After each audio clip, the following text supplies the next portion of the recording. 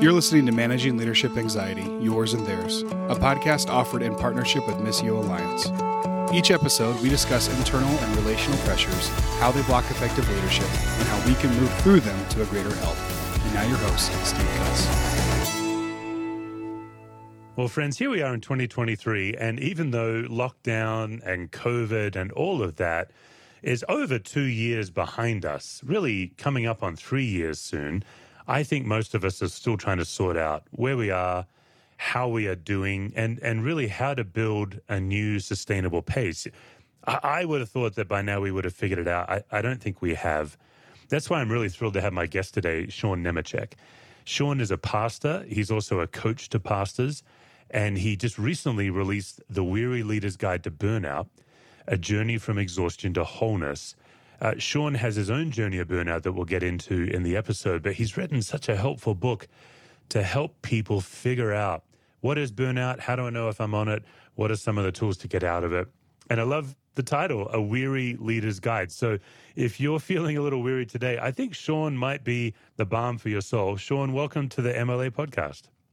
Thanks, Steve. It's such an honor to be here. Your writings and everything have meant so much to me. It's nice to be able to give back a little bit.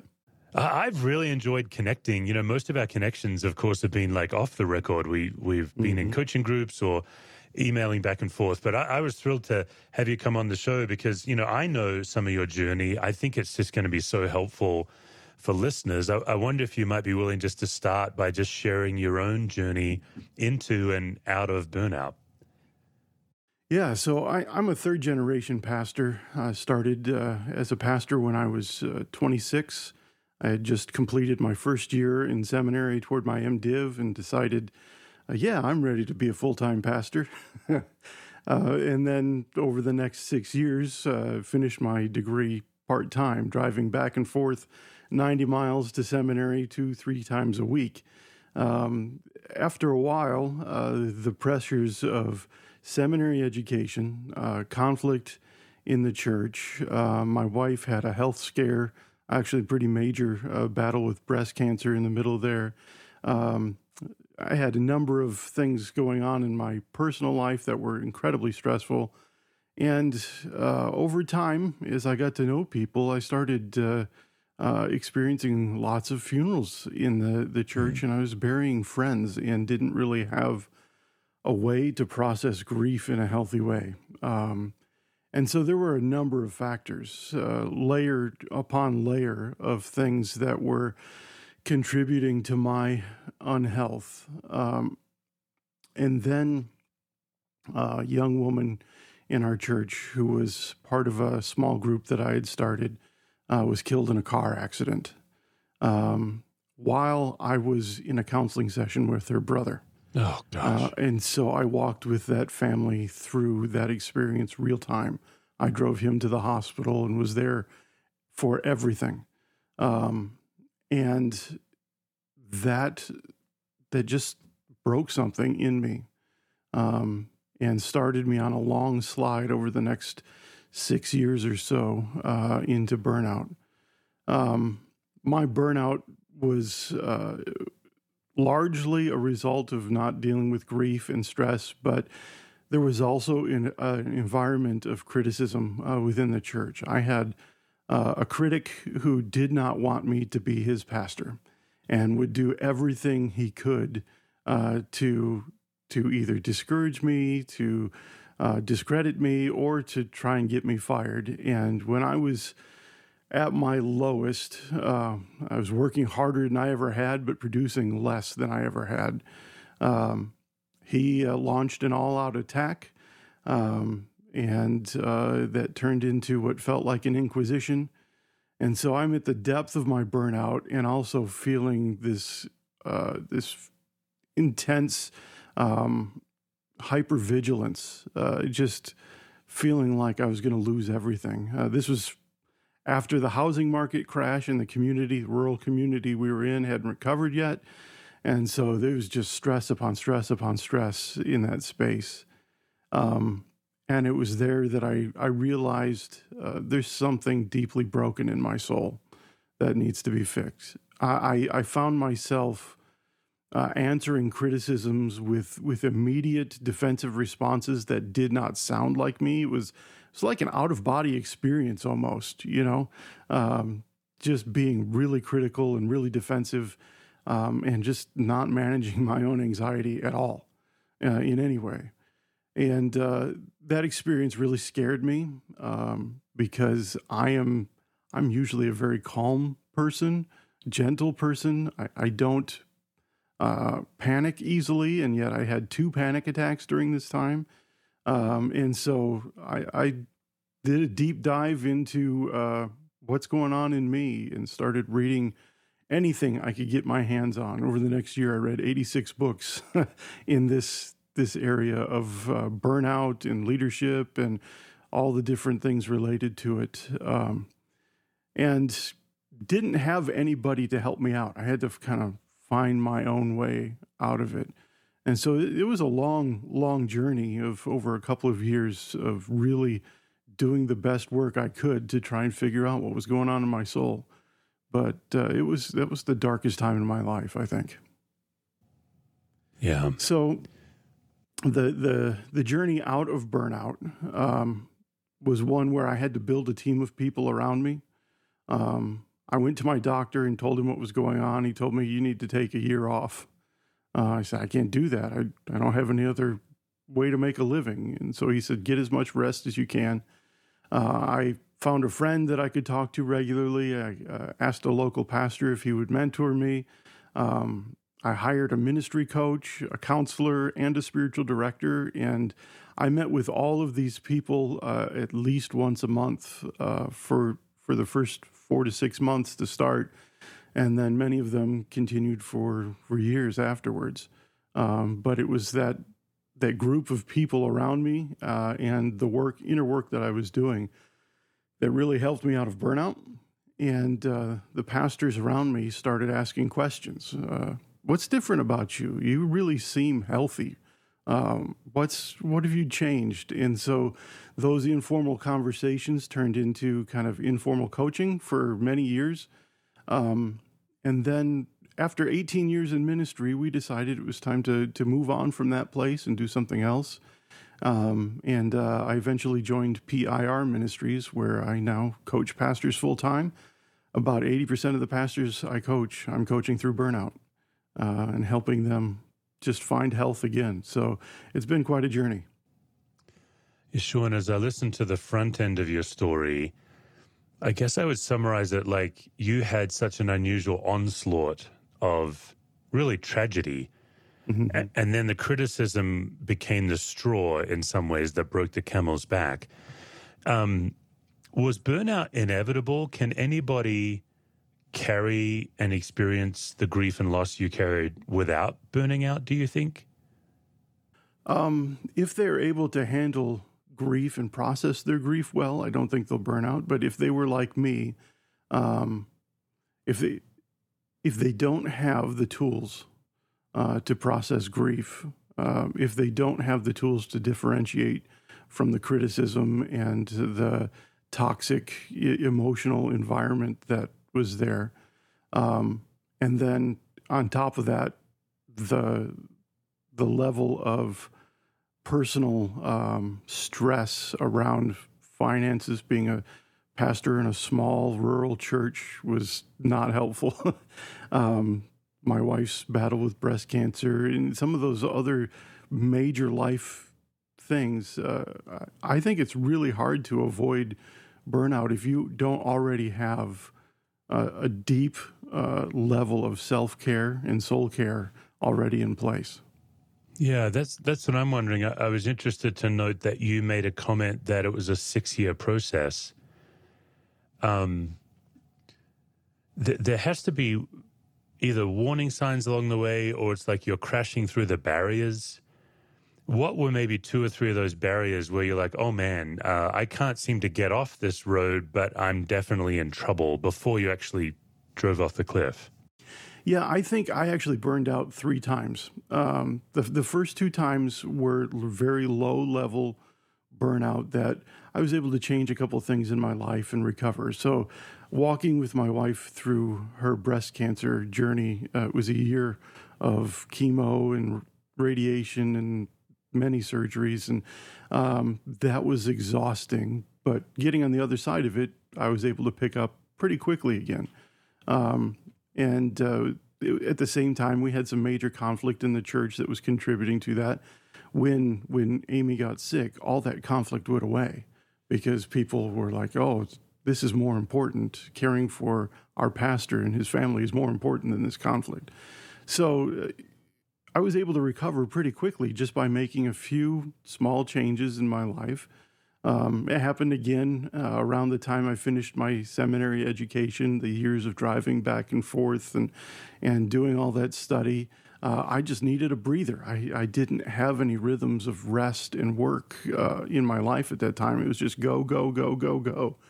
And so I pulled back for a little bit. We went on vacation, took a break, and things recovered for a little bit. The third time in burnout, though, I learned through this long, slow slide into burnout that over time there were a lot of things that were showing up in my life that had I known about them as warning signs, I would have been able to get off the burnout slide a lot earlier.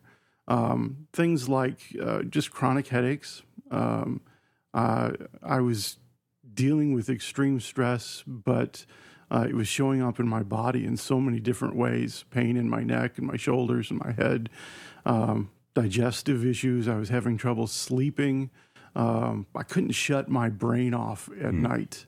There were nights where I would lay in bed for 3 or 4 hours before I finally fell asleep out of complete exhaustion because I was so worried about the things that were going on and the different conflicts I was in. There were all sorts of different symptoms there. One of the biggest ones was I was just being ineffective in my work. I said earlier I was working harder than ever, but producing less than I ever had. And my board noticed that. They noticed something's not right. Sean's sermons aren't quite as good. He's just not leading as well. He's not being productive. They thought I was being lazy and challenged me on that. They didn't ask what's going on. How can we help? They said, Sean, here's some things that you're good at, and then spent the next 45 minutes telling me what I needed to fix, which didn't exactly help the situation. Yeah. So there were a lot of different symptoms like that were showing up. One of the major symptoms that shows up in burnout is cynicism. I was just being cynical. I didn't see any way forward. I was hopeless. I knew I was called to this work, but I just wasn't seeing fruit in the work because I was so tired. And so that led to this kind of cynical approach to everything and a lot of anger. And it was generalized anger. I didn't really know where this anger was coming from at the time. I was just angry at myself, at others, at the whole world. Now, I've always been good at hiding my anger and stuffing it. So most people didn't see that. It didn't come spilling out very often. But when it did, it was bad. So yeah, those were just a few of the symptoms that I was experiencing. A lot of our listeners are pastors like us. Obviously, we have all kinds of people who listen to this, but we are a podcast in an effort to bring relief to pastors. Part of that effort is for pastors to feel seen, by our conversations. It's a lot of what I think this podcast is about. I'm just listening to you and just reflecting on my own life on, it's hard to say this, Sean, because I never want to make it sound like, pastors have it so hard. Because I think every vocation has unique challenges. Anytime I see the principal of my kid's school, I pull him aside and say, I don't envy you. I pray for you. I think about you. He's a public school principal, but he knows I'm a pastor. Just because, man, what a tough job he has, especially through COVID. But when I think about pastoral care and the list, it felt like you were so trapped because you're burying people you love while leading your team through the grief of that. And still, here comes Sunday. The scholarship during the week required, not just the scholarship, but the performance skill. I used to have a public speaker, was a member of my church for a while, and he had one message that he had given for 20 years, and to his great credit, he had figured out how to create an amazing message. He traveled all over the world and gave that one keynote. And he's like, I don't know how you guys do it, a different keynote every week. And I'm like, right, yeah, thanks. It is kind of a treadmill. But then you have your board measuring your effectiveness through efficiency, leadership skill. It does seem in some ways an untenable job. What's your take today on the pressures on a modern pastor? Yeah, so I was a solo pastor in a rural church, so I didn't even have an assistant, an administrator of any kind. I was working, my team was entirely volunteer. And so, yeah, I think the nature of pastoral ministry, like all leadership, can be isolating. There's just something about being responsible for the whole organization that makes it hard. That leads to this sense of isolation, and it's hard for other people to understand the weight that you're carrying. I've talked with pastors who, when they stepped out of the leadership role, the lead pastor role, they said, "Wow, what a weight has come off of me." And I felt the same way when I stepped out of ministry. There is a weight of responsibility that pastors carry, and I think that weight is heavier because we place eternal significance on it. Right, I think that's right. You know, so it's not just that we're leading an organization, but that we're caring for souls. And there's also the reality that church culture in America especially is shaped by the American culture, which is one of burnout. We don't treat people like humans. We treat them like commodities. And more pastors that I'm talking with will say to me, "You're the first person that treated me like a human being in a long time. You're the first person that just listened to me, and I didn't have to be in some sort of ministry mode with them. They didn't want anything from me." And so that can be isolating, the way that pastors are put on a pedestal. We have these job descriptions that are really impossible for any one person to fulfill, and yet we're expected to do it all. And eventually we're going to fail at that because we're being pushed into this mold instead of looking at us as who we are and the strengths that we bring to the role and building a ministry around those strengths. We're expected to do a little bit of everything, and it's draining. It's impossible to fulfill that. As you came out of burnout, one of the key aspects for you was a relational team. Our mutual friend Glenn Packiam talks about the counsel that every pastor needs, and he kind of likens it to Lord of the Rings. You know, we need a healer, we need a king, we need a friend. I found that so helpful as I looked at the relationships in my life. Like, I have my friend group, I have an amazing spiritual director, and they do play a different role. And then hopefully, of course, I'm playing one of those roles in others' lives too. Mm-hmm. So I really appreciate this general theme of who sees you as a human being. Who can you take your pastor hat off and just be yourself? As you know, Sean, my wife Lisa is a trauma therapist, and the way she describes it is we're always walking into every room with our antenna up, scanning, can I be exactly me in this place? And then we decide, can I be me? Can I not be me? And one of the challenges of being a pastor is that there's rare spaces where we can be exactly ourselves. So I feel like the way you fleshed out the relationships and that makes sense. I'd love to hear your thoughts on rhythms. You've hinted at rhythms, but that sounds like that was also a huge piece for you. What rhythms have you incorporated into your life post-burnout? Yeah, so I first started to learn about rhythms, ironically, when I was a young pastor. I went on a missions trip to India, and the pace of life was so different there. And I noticed their relationship to time was completely different than we have in Western culture. And it was startling. It was striking to me. And then when I got home, I noticed something different, that the people in India, even though I was in very poor areas, they were smiling all the time. And I got back to the United States, and it was hard to find a single smiling person. Just looking around, everybody had this sense of weight and the frown on their face. And I started to ask what's different, and started to relate to time differently then. But it took me a long time to realize that for me, especially, the amount of emotional output and stress and things that I do require an equal amount of recovery time, or at least a depth of recovery within my soul, that you can't continually go until you've learned to rest and go, and work and rest have to be in rhythm of almost equal proportion. That was a game changer for me, learning to create margin in my day so that I'm not going from one meeting to another.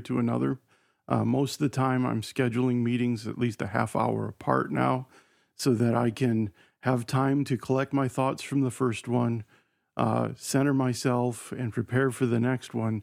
Has actually made me so much more productive than I was before. Learning to take a regular Sabbath rest was huge. Pete Scazzero's books really helped me with that. And developing what a Sabbath should look like, not just a day off, but a day of life-giving friends and activities and places, and just something that energizes me and recharges me and helps me connect with God on a deeper level. I also learned I needed to take one day off a month just to I do kind of a monthly examine where I look back over the past month and just ask, where did I notice God? Where did I miss God? And then I look forward to the next month and ask, where am I likely to experience God's presence easily? Where am I likely to be ambivalent toward God and need to be more careful? And that really helped me to get into a regular monthly rhythm of reminding myself that ministry flows out of my relationship with God. It isn't just my gifting at work. And that was a huge thing for me, that before burnout, I was just relying on my gifts. I'm a pretty good speaker. People would tell me, you should be in a bigger church. And I'm capable at leading, but I wasn't doing that out of relationship with God. My relationship with God was separate from my leadership in many ways. And burnout taught me that ministry isn't about just using your gifts. It's actually about expressing the love that God has for you through you to others. And if I'm not in deep relationship with God and caring for my soul, then I'm not ready to care for other souls. I'm not ready to lead people to follow Jesus if I'm not abiding in Him first. And that was what made all the difference for me. Yeah, you're talking in some ways about almost a simple, I wouldn't say mathematical, Sean, but a simple check of input and output. Yeah. As I'm hearing you, you're very intentional about measuring your output and measuring your input. Maybe the more mystical way to say it is Bernard of Clairvaux. He talks about, look, are we a reservoir or are we a pipe or a conduit? Conduit gives away everything it has. A reservoir fills itself up and gives over the overflow. And what I'm convicted by is Bernard ends that little metaphor. He says, be careful not to be more generous than God is, which is really an arresting thought, that I'm actually pouring myself out, believing it's for God, all the while God's saying, what are you doing? Like, what's that all about? What's your reaction to that? Oh, yeah, that idea has been so important for me.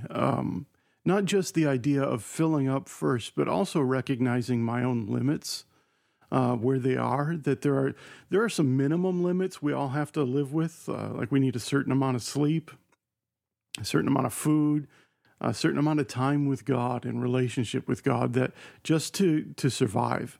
And then we also have some maximum limits. We only have so much energy in a day. We only have so much focus. There's a certain amount of decisions that we can make and do well before we start to get decision fatigue.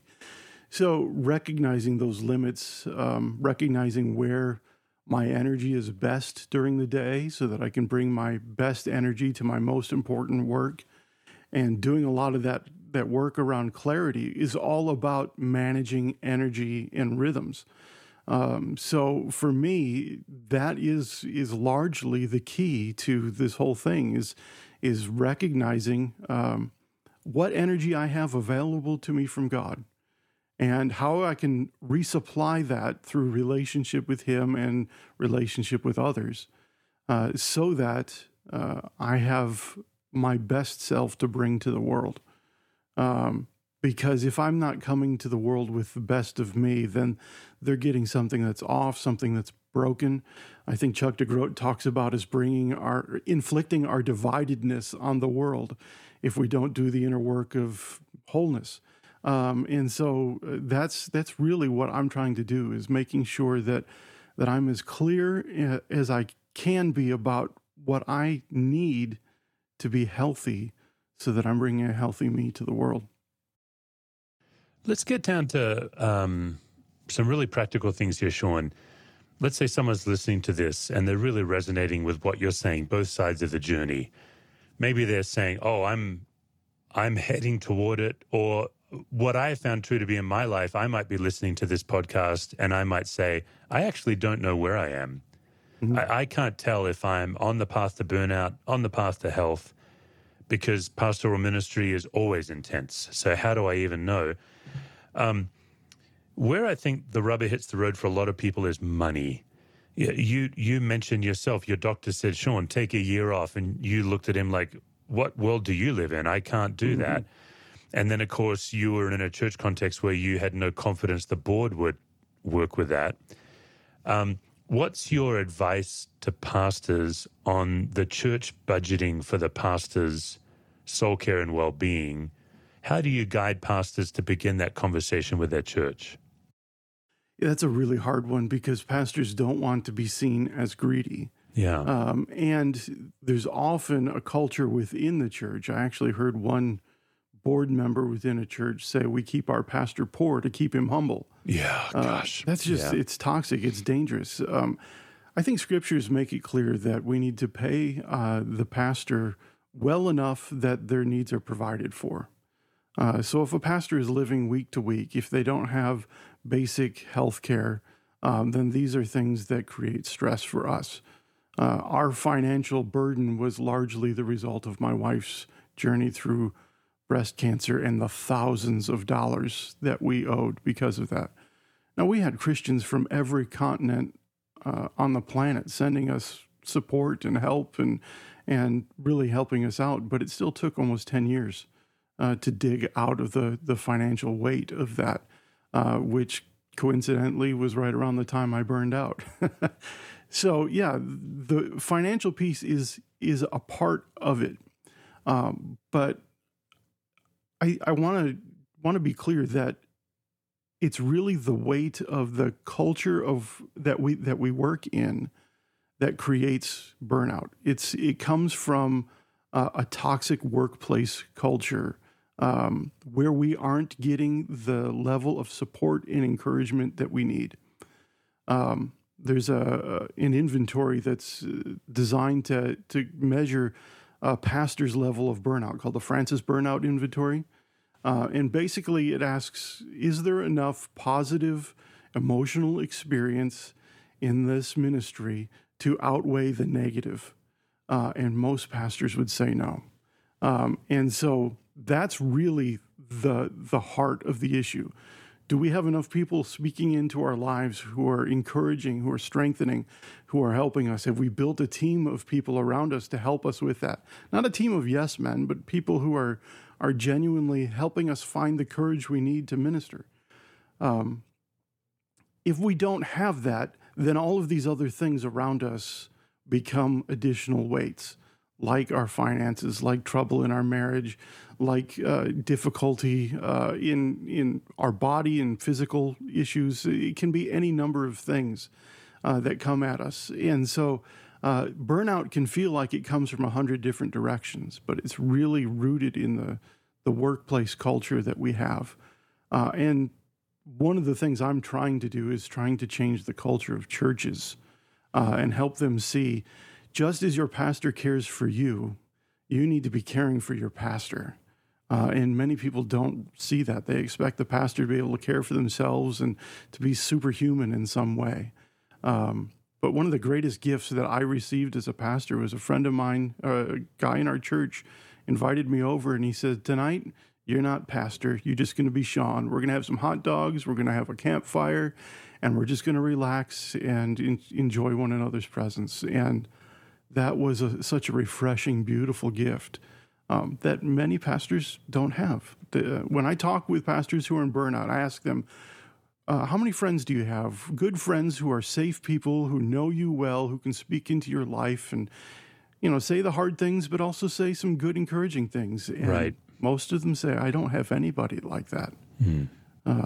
That's a problem. And so really the idea of what causes burnout, we can look at 100 different things, but at the root of it, it comes down to not having the support network that we need to manage the shame, the anxiety, the anger, the frustration that comes along with the difficult things in leadership.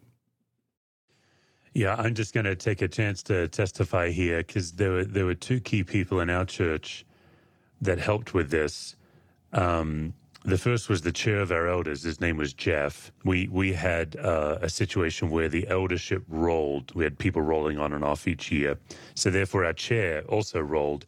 And it took us years to realize in our case, I had these really great chairmen and chairwomen, but every year I would have to adapt to a new boss. And the chair would have to learn how to be the chair. Like it wasn't a one-way thing. And so we changed some of that system just for everybody's well-being. But Jeff was one of my earlier chairs when I feel like I was still very insecure, learning a lot. I was on that uphill climb of ministry. And Jeff, it was very clear for him. He just kept saying to the elders, our job is care for Steve and Lisa. Their job is care for congregation. That's how it goes. So, because I was caring for my elders the way I was caring for everybody, and he really, and he said it was almost pragmatic. Like if Steve's well, then everything's well. If Steve's not well, nothing's well. And it's not egocentric. It's just, unfortunately, the nature of leadership. The other guy was a person who's not part of our church named Doug. He's a ministry partner of ours that helped us borrow money to build a building. And he was a so-called outsider. Our elders knew Doug because we had partnered with his organization. But he still took time to come and meet with our elders and very gently say, look, Steve's not leaving. He's not threatening to leave, and I'm not here as a threat. Just want you to know if he were to leave, here's what another church would pay him. And it was a significant gap between what I was being paid and what I was so-called worth. What's interesting about that, Sean, and the reason I'm taking a chance to talk more than ask questions, I didn't know what I was worth, and nor did my elders. They were not robbing me. They were not tight. We were all ignorant together. Because you mentioned pastors don't want to be seen to be greedy. That was probably one of the biggest things for me, especially when we went through financially tough times as a church. I was like, I can't take a raise if we're tight, or if other team, I had a staff, if other team can't get it.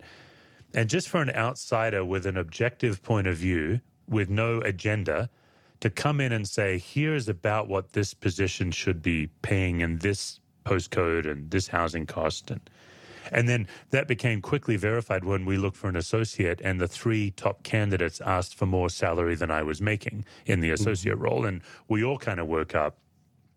It's my long-winded way of saying to people listening, who can come in and advocate so you don't have to?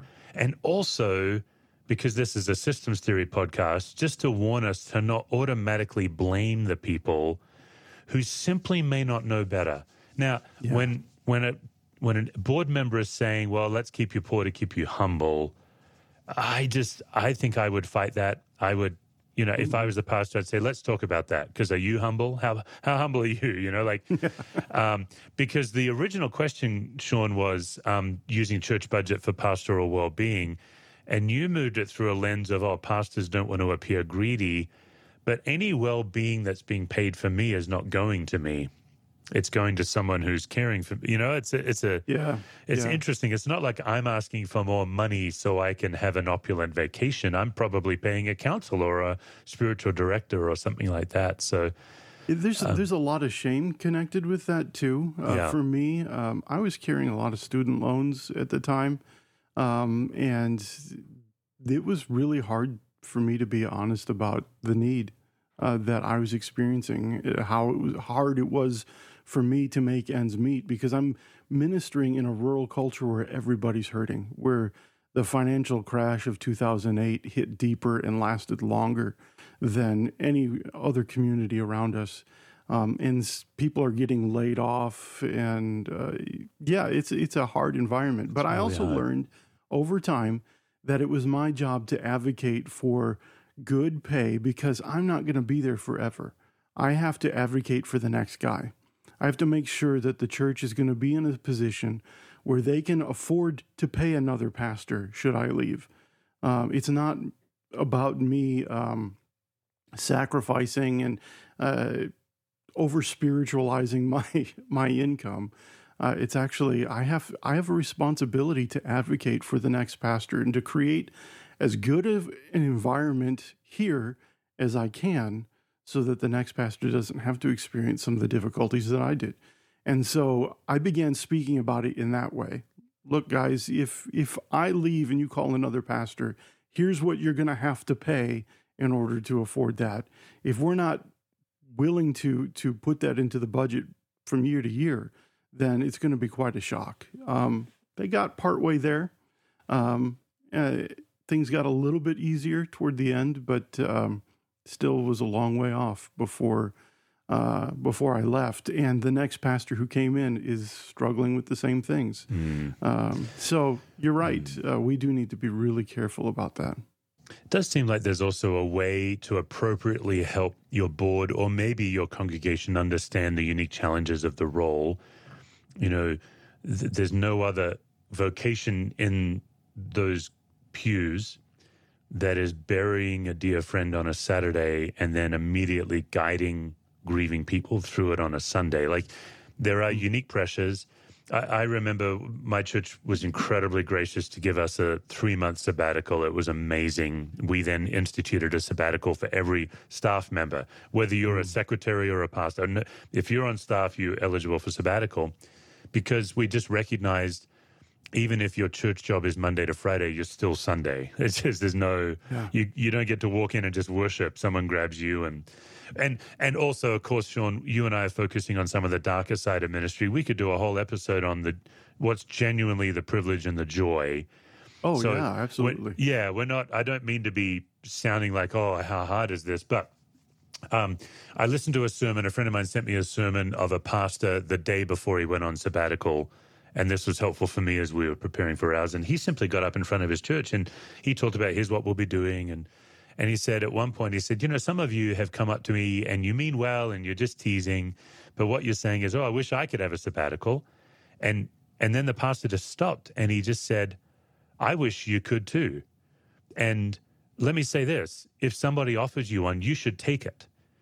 So yes, absolutely. I wish you could have a sabbatical, because I think this would be amazing for everybody in this culture, but somebody has offered one to me and I'm taking it. And I thought, oh, this is wonderful. Just what a great way to reframe kind of that idea. And then he went into, some of the unique challenges. He says, look, I'm not complaining, but when I go to the grocery store, people stop me in the aisles because I'm not there to get bell peppers. I'm a pastor. And I've had that happen to me a number of times. I'm sure you have too, Sean. And it's my wife and I have sat down and said, which one of us is going into the store based on how much time we have? Because if I go in, it's likely that I'll be stopped. And I don't say that with any complaint. I just say that for the civil engineer to say, I've done marriage counseling in the grocery aisle, and you probably haven't, civil engineer. You've got your own challenges. But, yeah, just to throw that out there. Yeah, it's interesting that you mentioned sabbatical. Over the last 6 months or so, I've done more sabbatical planning with pastors. There are more churches offering sabbaticals for the first time, and I've been helping them navigate how do you do that. So much so that we're working to develop a whole sabbatical planning toolkit for churches to know how to go from nothing to being able to offer a sabbatical for their pastor.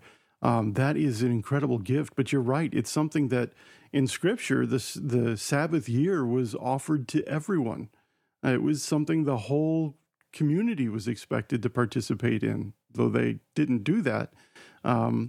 It's something that should be available to everyone. And I think businesses are finding that this is actually good. It increases productivity across the board when people are able to get good, healthy, restorative rest that makes them more creative and productive for their work. Well, Sean, as I suspected, I've run us up on time. So I've got two more questions. One is just a very simple one, and then I'm actually just going to ask you one gauntlet question, knowing how profoundly you fear the gauntlet. We're just going to end with one. So before we get to the what I'm going to call the robust gauntlet question, if a pastor's listening to this, obviously it makes sense how the pastor might get in touch with you. I'm going to have links to you on the show notes. You're easily Googleable. What about if a pastor wants you or PRI to come and guide their church or their board? What would you recommend there? Yeah, they can get in touch with us either with me through my websites that I have or go to pirministries.org and just request some help. We have a whole way of walking both pastor and church through this process. We have a sample sabbatical policy that we can give to a church that they can kind of pick and choose what works for them. I doubt they'll adopt the whole thing, but and we're happy to walk through why this is important, the biblical foundations for sabbatical. And then we also work with pastors to help them with their sabbatical planning, whether it's on the front end or we do coaching through sabbatical planning. So we could spend 6 months going through the plan once a month or even offering coaching during their sabbatical to help them work on what changes they need to make to have sustainable rhythms for life and ministry going forward. And honestly, that's some of the most enjoyable work that we do, to be able to say, just rest, disconnect, and find life-giving experiences for you and your family over 3 to 4 months. And we're here to help you with that. It opens up so much space for pastors to deal with the junk that's in their souls. I talk about how sometimes the experience of silence and solitude can feel like God's backing the fuel truck up and refilling our souls. But more often, it's like God's backing the septic truck up and pumping out the toxic stuff that we've got within. It opens up space for grieving and lament and processing some of those difficult things. And to be able to walk with the pastor through that and help them re-experience joy and vitality for ministry is so much fun. I really enjoy seeing that in their lives. So they can get in touch with us through pirministries.org. You can go to SeanNemechek.com, or I have a blog called The Pastor Soul, pastorsoul.com, where they can find a lot of the resources for burnout, for sabbaticals, and other things, and can get in touch with me there too. Okay. Yeah, we'll have all three of those links in the show notes. Sean, so then just one simple gauntlet question. When in your life recently have you felt most fully and completely loved? Oh, this is my favorite question that you ask in the gauntlet. And it's one I've been thinking about a lot. I think as an Enneagram 4, when people take the time to understand me, when they really are curious about me, that's when I really feel loved. I'm a fairly reserved person, and so it's hard for me to just offer what's inside.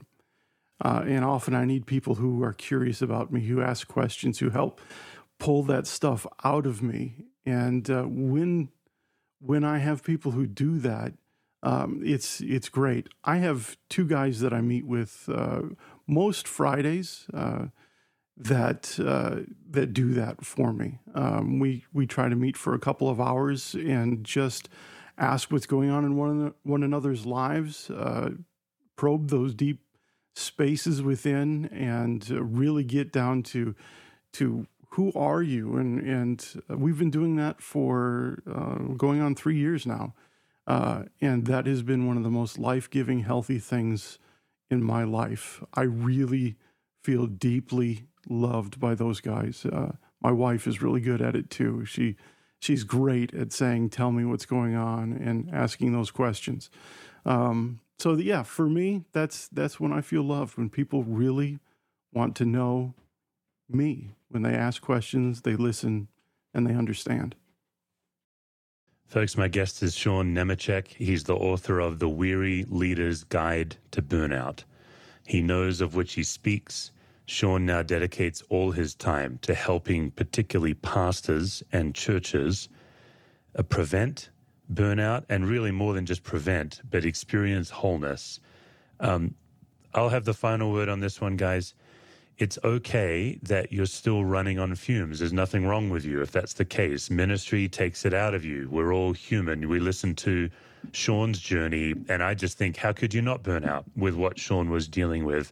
So that's true. But what's also true is you do not have to do it alone. It's deadly to do it alone. And there are people who can help you. Sean is a prime example. So just click those show notes, get in touch with Sean, use church budget to do it. You're worth it. The church will benefit. It's not selfish. So on that note, Sean, thank you so much for joining me. This has been just a rich and I think a really necessary conversation. Thank you, Steve. This has been a lot of fun. For more resources, visit stevecusswords.com or missioalliance.org.